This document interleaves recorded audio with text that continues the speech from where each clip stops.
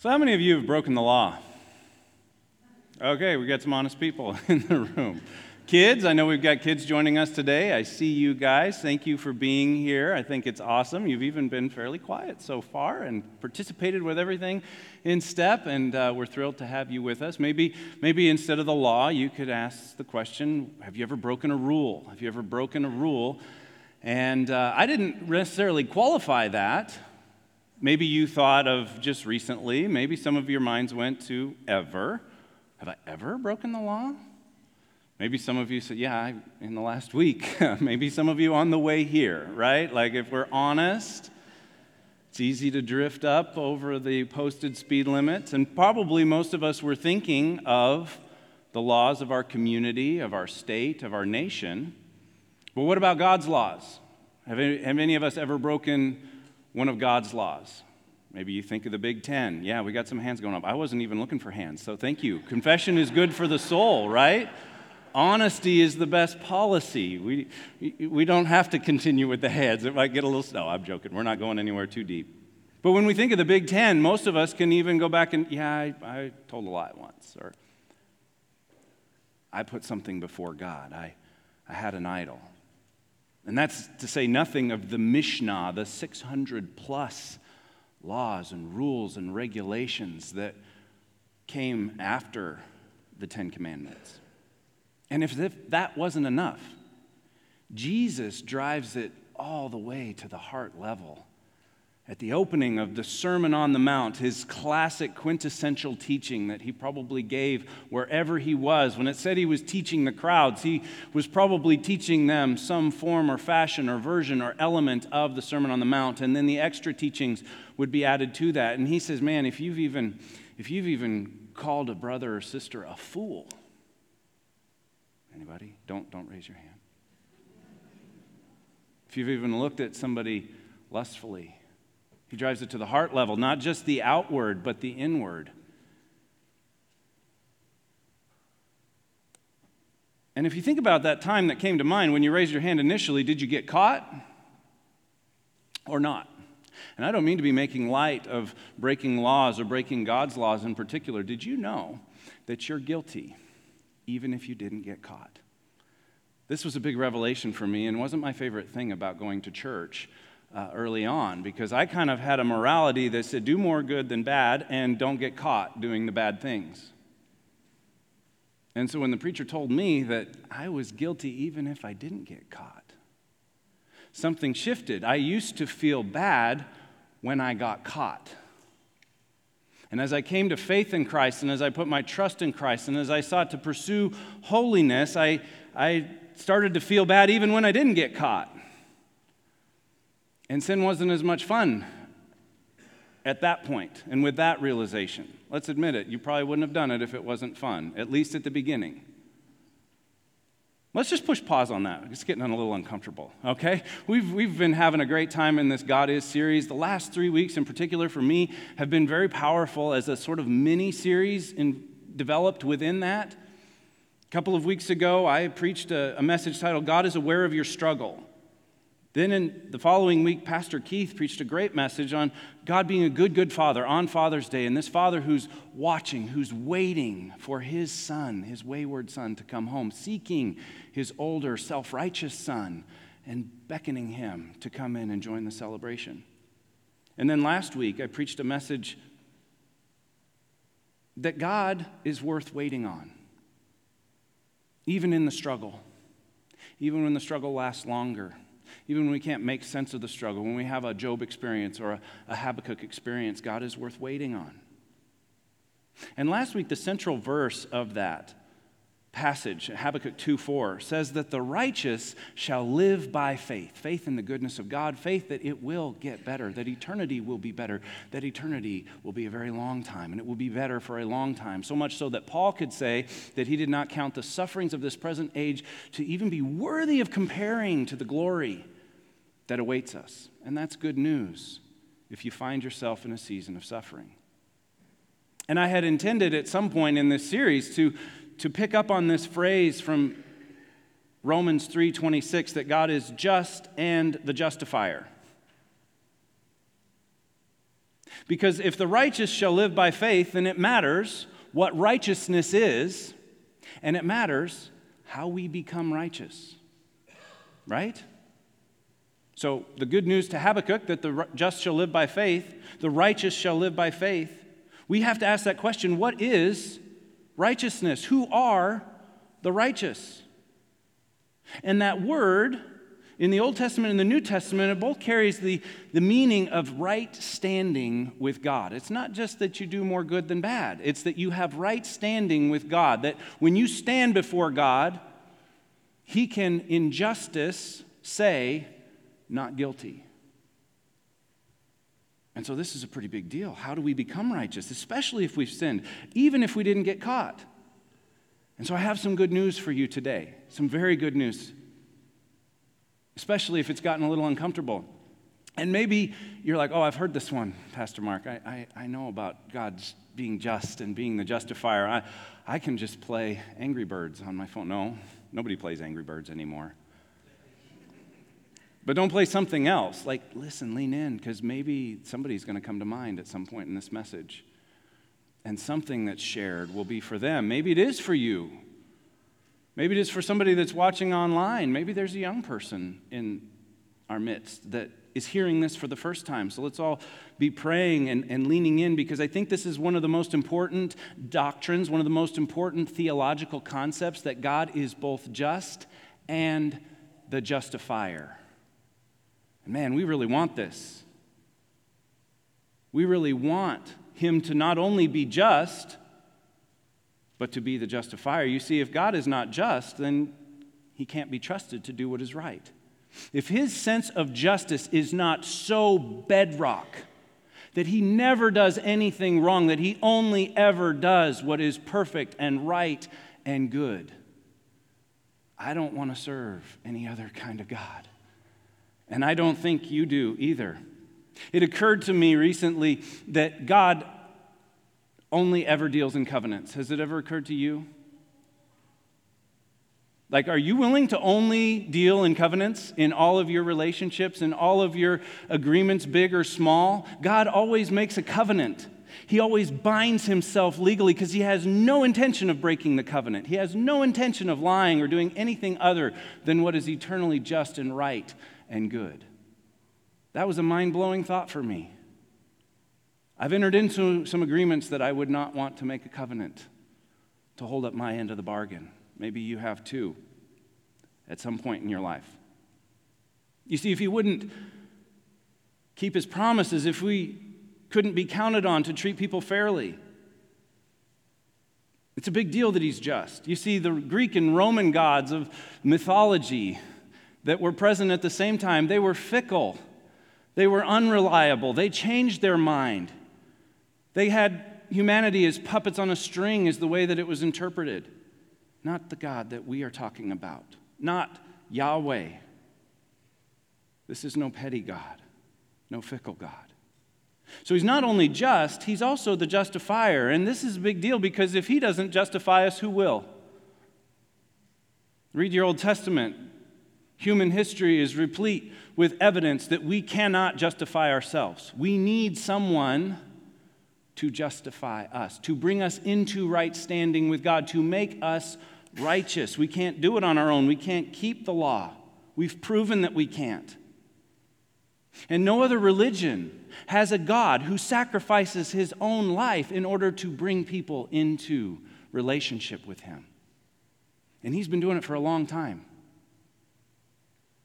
The theology of the rainbow that comes after the flood, when Noah's, the ark, the waters are receding, there's a rainbow. You know that theologians and Bible scholars say, that's actually just says it's a bow. It doesn't say it's a rainbow.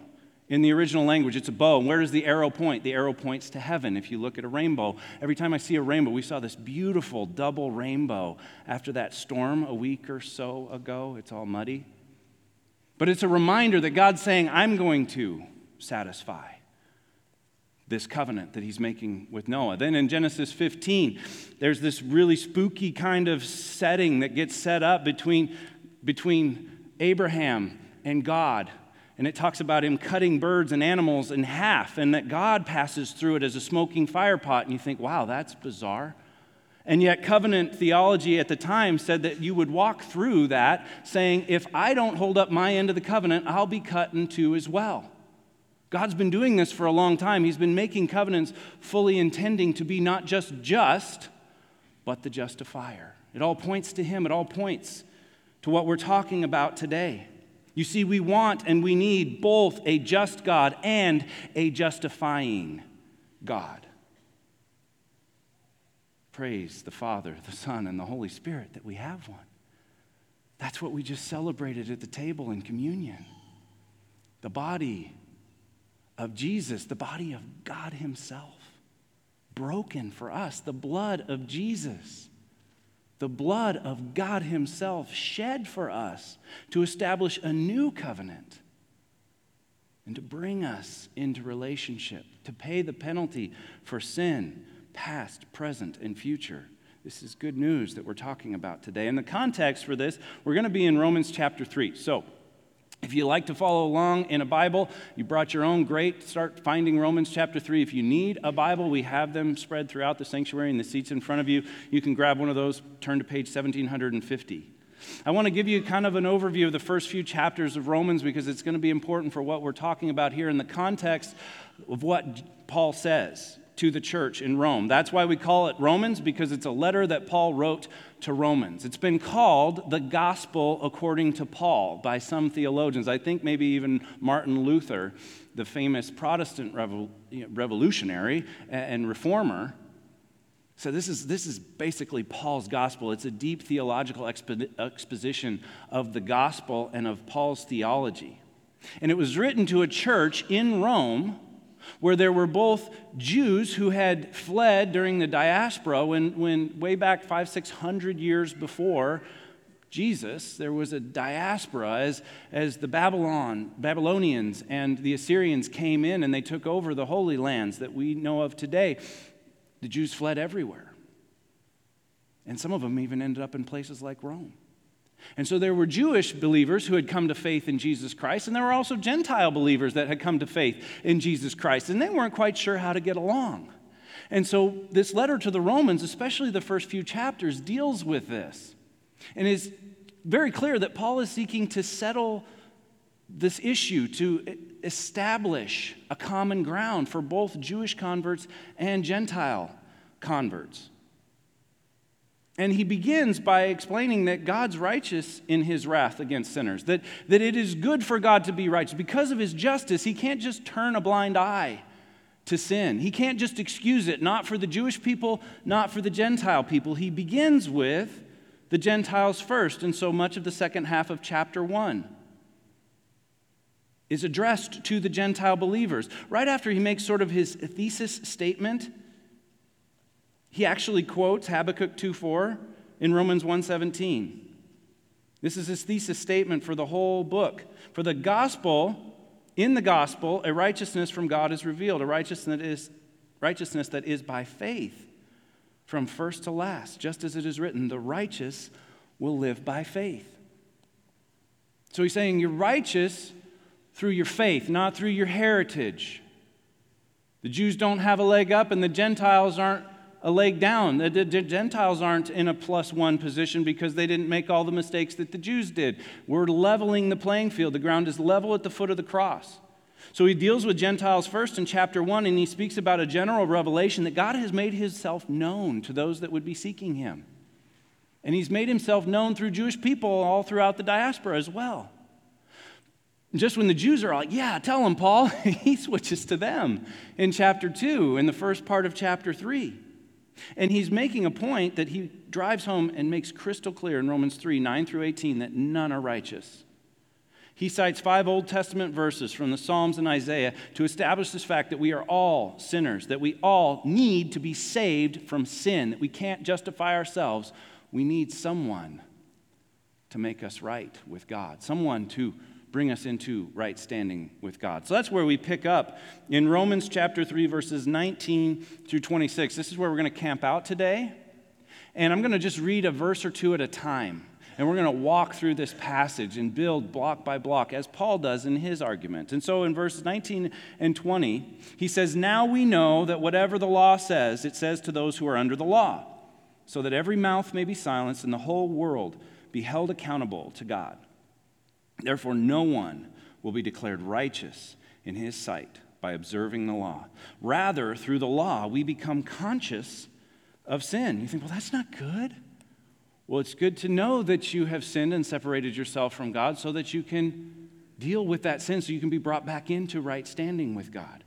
And so in verse 19, this is a culmination or a conclusion of the whole first 3 chapters, but particularly that section that precedes it, where all the scriptures are quoted in your Bible in verses 9 through 18. And he starts again with the Jews, those under the law. He's talking about the Jews as God's covenant people. They were under the law. But then he adds in the Gentiles and everyone else when he says, every mouth shall be silenced. The whole world will be held accountable to God. And he's referring back to that general revelation that he teaches about in the second half of chapter 1. So I'm just trying to make sure we're all on the same page here, that the ground is still level at the foot of the cross, that the Jews nor the Gentiles, neither one of them has a leg up on the other. They're both in the same position. And he drives that home in verse 20 with the therefore.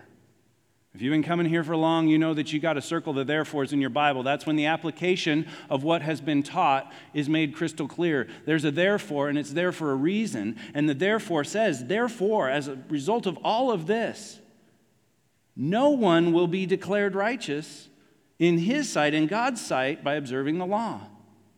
Rather, through the law, we become conscious of sin. And so that's a conclusion to his initial argument, and he's making it very clear that we're not declared righteous any longer by observing the law, by religion, by do more, try harder, by, oops, I messed up, so now I have to do this or do this or do this to make atonement for my sin. He's saying we're not going to be declared righteous in God's sight. We're not going to have right standing with God through something that we do, through our behavior, through our performance. And this is really important because somehow performance and religion got smuggled into Christianity. And they don't belong. They don't belong at all. Yes, we need to be moral. Yes, the law was good. Jesus obeyed the law perfectly, and we're supposed to be like Jesus, so we should obey the law perfectly because we want to, not because we have to or we're going to get zapped or fried. But performance and religion don't belong, and Paul is making that crystal clear. No one will be declared righteous based on the law. We're going to be declared righteous in some other way. But rather, through the law, we become conscious of sin, both for the Jew and the Gentile. We become aware of our need for a Savior. We become aware that our sin will separate us from God. It has separated us from God, and it will separate us from God for eternity. And so it is in this next section, in verses 21 through 26, where we see God's justice and love reconciled in the cross. God's justice and his love become reconciled in the cross. Let's look at verse 21 and 22. But now, a righteousness from God apart from the law has been made known, to which the law and prophets testify. This righteousness from God comes through faith in Jesus Christ to all who believe. Now, there are churches in the world where somebody would say, praise God, when those verses are read, because this is good news. Look at the mess we were in. Everybody. No one was exempt, not the Jews, not the Gentiles. That covers it all. And when he says, but now, in verse 21, it's one of those but God moments that I was talking about a few weeks ago. Maybe you caught that message. Maybe you saw the video that we shared. It was just that little section of but God moments in our lives, but God moments in my own life, but God's moments throughout Scripture. You know, something like 7,000 people ended up watching that little video. It's the most we've ever had. Somebody saw it. Somebody said, oh yeah, but God. And they liked it, and they commented on it, and they shared it. When you see those little videos and it resonates with you, like it and comment and share on it. You never know who might see it. It's a but God moment. It's a but now. A righteousness from God apart from the law through Christ. That's what Paul is saying here. That this has been made known. And basically Paul's saying, man, we were in a mess. All of us. But God. We were in an impossible situation, but God. My kids, have you ever made a big mess?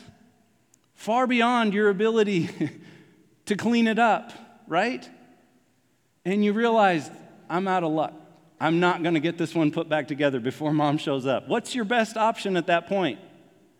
You go get Mom. You tell her, I'm sorry, I made a really big mess and I need your help to clean it up.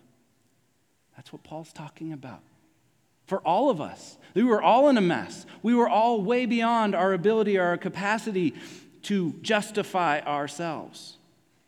And God made a way for all who would believe in Jesus Christ. Now's where we get into the part that maybe you've heard a couple of times before. This is part of that Romans road, if anybody's ever shared that with you. It's a brilliant way of leading people to Christ through the book of Romans and through key verses in the book of Romans. In verse 23 and 24, that tail end of 22, and then 23 and 24, there is no difference, for all have sinned and fallen short of the glory of God, and all are justified freely by his grace through the redemption that came by Jesus Christ. All have sinned and all have fallen short, and all are justified freely. All who believe in Christ are justified freely by his grace. Grace is a gift. Grace can't be earned. Grace is an unmerited favor from God. And he talks about redemption, and redemption is so important. He says all are justified freely by his grace through the redemption that came by Christ Jesus. That word redemption in the New Testament, when we translate that from Greek, the New Testament was originally written in Greek, that word redemption literally means a release effected by payment of a ransom. Isn't that beautiful? A release effected by payment of a ransom. That we were held captive by sin. That's where my mind goes when I think of a ransom. I think of a kidnapping or somebody being held captive and a ransom being posted. That if you pay this amount, we'll give them back. But you know you're dealing with criminals, right? So Jesus pays the ransom for us. We get redemption through his blood. The release from captivity to sin paid for us by Jesus Christ. And it reminds me of a purchase from the debt of sin. A slave being set free. This is how much that slave's worth. You want to set it free? You're going to have to pay that. We were slaves to sin. Jesus paid the price. In a couple of days, we're going to celebrate Independence Day. It's not just the 4th of July. It's not just a day. It's a significant day. It's a day in which the people, the leaders of the United States, declared their independence from Great Britain. There was redemption. Now, they had to fight for it, and that was the Revolutionary War, and you don't need a history lesson from me. But it was a big deal. They were wanting to be redeemed. Britain had said, we deem that land ours, and the people that live there are ours, and they're subjects to the king. And they said, no, not anymore. And you can do the same thing with sin and the effects of sin in your life through Jesus Christ. You can say, sin is not my captor anymore. Jesus has paid the penalty for my sin. Jesus has delivered me, not just from death, but into life. He's delivered me from sin, not just from the penalty of sin. This is good news, very good news. There's been a change in title. We belong to someone else. Now in verse 25 and 26, this idea of God being just and the justifier is so important that Paul goes through it twice, back to back. He really wants us to get this. He really wants us to understand this, that God is not unjust in forgiving our sins. And so in verse 25, he says, God presented him, Jesus, as a sacrifice of atonement through faith in his blood. He did this to demonstrate his justice because in his forbearance, he had left the sins committed beforehand unpunished. He did it to demonstrate his justice at the present time, so as to be just and the one who justifies those who have faith in Jesus. So in verse 25, the first half there, when it talks about a sacrifice of atonement, it's talking about Jesus being the sacrifice of atonement, the sacrifice that atones for our sin. And his Jewish audience would have known all about the Old Testament Day of Atonement, when the sins of the people were placed upon a scapegoat and it was sent out into the wilderness to die. They understood atonement. They understood that they couldn't atone for their own sins, that something else had to atone. It all points to Jesus. Read through Leviticus carefully with a good study Bible, and you'll see Jesus on every page. And so atonement is how we get made right. In my introduction, I asked if any of you had broken the law. And one of my favorite laws to break until this year was speeding. I sped all the time. My wife nudged me about it occasionally. I felt a tinge of conviction when it got more than 5 or 7 or 10 miles over the speed limit. And I finally realized, you know what, this is rebellion. That's what it is. It's sin. It's not a biblical law. It never tells me to obey the speed limits, but it does tell me to come under the authority of government, and I just decided to get serious about it this year. I think I've had about 5 days where I couldn't check the box at the end of the day that I didn't speed. I've been setting my crews all over town. I've been aggravating Sioux Falls people like crazy. They're so mad that I would drive the speed limit, and they go racing around me, and then we end up at the same light, and it's oddly satisfying. But I did get caught a couple times. I was guilty thousands of times. I got caught a couple times. And the police officer or the highway patrolman wrote me a ticket that said I needed to pay. I needed to make atonement for my sin of speeding. Now, if I had to make atonement for every single one of those at some point, we'd be doing a fundraiser, okay? Fortunately, I got caught twice. Fortunately for me. But I had to make atonement. And so I paid the penalty for my sin. And I had right standing before the state and local government that had caught me speeding. Now that's a small one that we laugh at. But magnify that in your own life. Every sin. Caught or not. Can you make atonement for that? Do you want to be on the self-atonement plan? I don't think so. I think we want a sacrifice for atonement that God has made on our behalf. And now in verse 25, he gives the justification, the justifier part first, and then mentions he did this to demonstrate his justice. Verse 25 reads a little odd in the New International Version, where it says, God presented him as a sacrifice of atonement through faith in his blood. It's atonement for those who have faith in his blood. It is not atonement for those who do not. The ESV gets that a little more clearly. It puts a comma at the end of verse 24. And so the ESV reads, and are justified by his grace as a gift, comma, through the redemption that is in Christ Jesus, whom God put forward as a propitiation by his blood to be received by faith. So that reads a little clearer, but how many of you used propitiation in the last week? Anybody? Not one. Well, propitiation means sacrifice of atonement. It means to pay the penalty for another. Expiation is another one. I haven't used expiation more than once or twice, and it was in a seminary paper. Expiation means to wipe clean. Propitiation ties that act of wiping clean to Jesus' sacrifice for us. That the slate has been wiped clean. All of it. All the sin. Caught or not. Every single one. Man, this is good news. And he makes it clear that God, in his forbearance, which is a fancy word for patience there in the second half of verse 25, in his forbearance, this shows us the heart of the Father. He had no delight in punishing. He had no delight in the wrath that he had towards sin. That he had forbearance. He had patience. He wasn't ignoring it. And it's crystal clear that sin can't be left unpunished forever because he is just. And he could not be a God of justice if he ignored sin. Do you see why this matters so much? You see why Jesus is so pivotal and so important? And so then in verse 26, he ties it all together. He did it to demonstrate his justice at the present time. This was 2,000 years ago, but we still are benefactors of this, so as to be just and the one who justifies those who have faith in Jesus. That's why the title, God is just and the justifier. Now, Warren Wiersbe nails this on the head in his commentary. He asked the question, how can God be both just and the justifier? The answer is in Jesus Christ.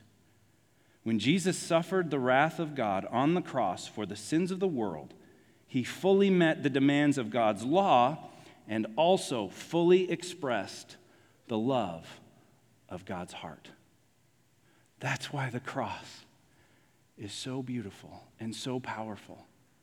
I talk often about how it represents our vertical relationship with God and our horizontal relationship with his people. But I also see today that it is the intersection of God's justice, his law, and his love. And that Jesus dying on the cross satisfied the righteous demands of God's law and fully represents his love for us. Love like we've got no other thing to compare it to. It's so big. It's so immaculate. We can't comprehend it. And so that's why we call it the good news. It is really good news. In Jesus, God has done for us what we could not do for ourselves. And he was right to do it. The cross is where God is just and justifier. And so the big question is, what is our response? Is it indifference? Much of the world is indifferent to the cross of Christ. Is it hostility or rejection? That is growing as well. Or is it faith, reliance, clinging to, trusting in? That's what belief is. That's what faith is to rely upon, to cling to trust in Christ and Christ alone, and to live a life worthy of that calling, to live a life that responds to that from this day forward. God has allowed us to ignore it. We can't opt out of the consequences of ignoring it, but he does allow human free will. He does allow us to ignore the cross. And not deciding is a decision. Putting it off could be perilous. Opting out, rejecting, choosing the self-atonement plan is ill-advised. Self-atonement involves separation from God forever in a place called hell, where there is weeping and gnashing of teeth forever. Forever. Or we can cling to it. And only one response will make us right with God. Only one response brings us into right standing with God. And that is the response of faith. That is the response of surrender. That is the response of lordship to the God who is just and justifier. That's our bottom line today. Only Jesus can make us right with God. Only the cross can make us right with God. Only on the cross do we see God as just and justifier, and him opening his hands and his arms to receive us and to bring us into the family of God. Jesus is the perfect older brother. I mentioned this just in passing, but when we take this back to the story of the prodigal son who ran away and squandered his living and his wealth and his family's wealth in all kinds of terrible things. He had an older brother. We have an older brother too. The difference is our older brother came to find us. Our older brother sacrificed his life to bring us back into the family of God. It's good news. It's powerful. Only Jesus can pay the debt that we owe, because only Jesus could live a perfect sinless life. So he's the only one that can redeem us from the debt that we owe to sin and death. And he conquered sin and death on our behalf. And so the question today would be, are you right with God? If you're watching this online, are you right with God? Because you can be today.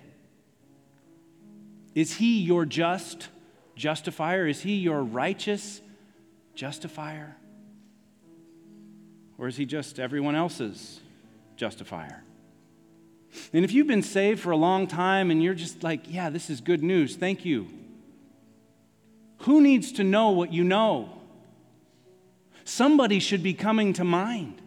This is the best news ever. Who can you tell? Who needs to know what you need? You know.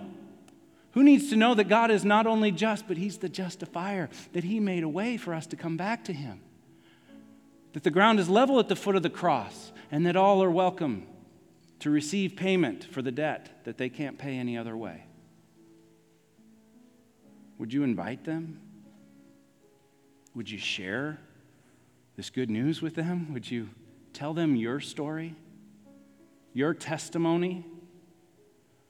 You were separated from God by your sin, that God intervened in your life in some powerful way at some point in time, and that you are now a part of God's family. That's what a testimony is. You put that into your own language. You can do this in 2 or 3 minutes, and you can open doors of conversation with people, and you can help them see, I'm not any better than you. I need grace just as much as anybody else. The ground is level at the foot of the cross. Paul spent 3 chapters explaining that and making that clear so that we would all be able to latch on to the grace that God has made available to us through Jesus Christ. And so we have an opportunity to respond. We have an opportunity to make commitments. We have an opportunity to come to an altar, to lay down our own sin and receive God's grace. Today could be the day of salvation for someone in this room, for someone watching online. We have an opportunity to receive God's grace. We have an opportunity to respond to his love. That's what worship is. So if you stand to sing this song, don't just sing it because it's what everybody else is doing, but sing it because his grace is so amazing that you can't help but sing. And when you walk out these doors, you don't have to stop. You don't have to bookend that experience. You can share that grace with everyone you encounter. You can pursue a life of holiness in response to this grace, as a witness to point people to Jesus. However you choose to respond, I hope you'll respond in faith, because the righteous will live by faith. Will you pray with me? Heavenly Father, thank you. Thank you for the good news that we can be free. Free not only from the penalty of our sin, but free from sin itself. Thank you for doing for us what we could not do for ourselves. And if there is one listening to this, one within the sound of this voice that is feeling you beckon them, feeling you call them to surrender, to confession, to repentance, and to new life in Christ, then I hope and pray that they will pray this prayer with me. Lord Jesus, I confess I have sinned and fallen short of the glory of God. I invite you to be my justifier, to make me right with God, to pay the penalty for the sin that I can't pay on my own, and to lead me into a life, a new life, a life of righteousness, peace, and joy in the Holy Spirit, an eternal life with you. Please show me. Please lead me. Please guide me. Help me to follow. Help me to serve. Help me to worship you with the rest of my life. If you prayed that prayer, you're a believer in Jesus Christ. Heaven is thrown open to you. Please tell someone. If you've been a believer for some time, please tell someone. Share the good news. Share the grace with another. It's unlimited. It goes forever. Lord Jesus, we're so grateful for your amazing grace. It's in your name we pray. Amen.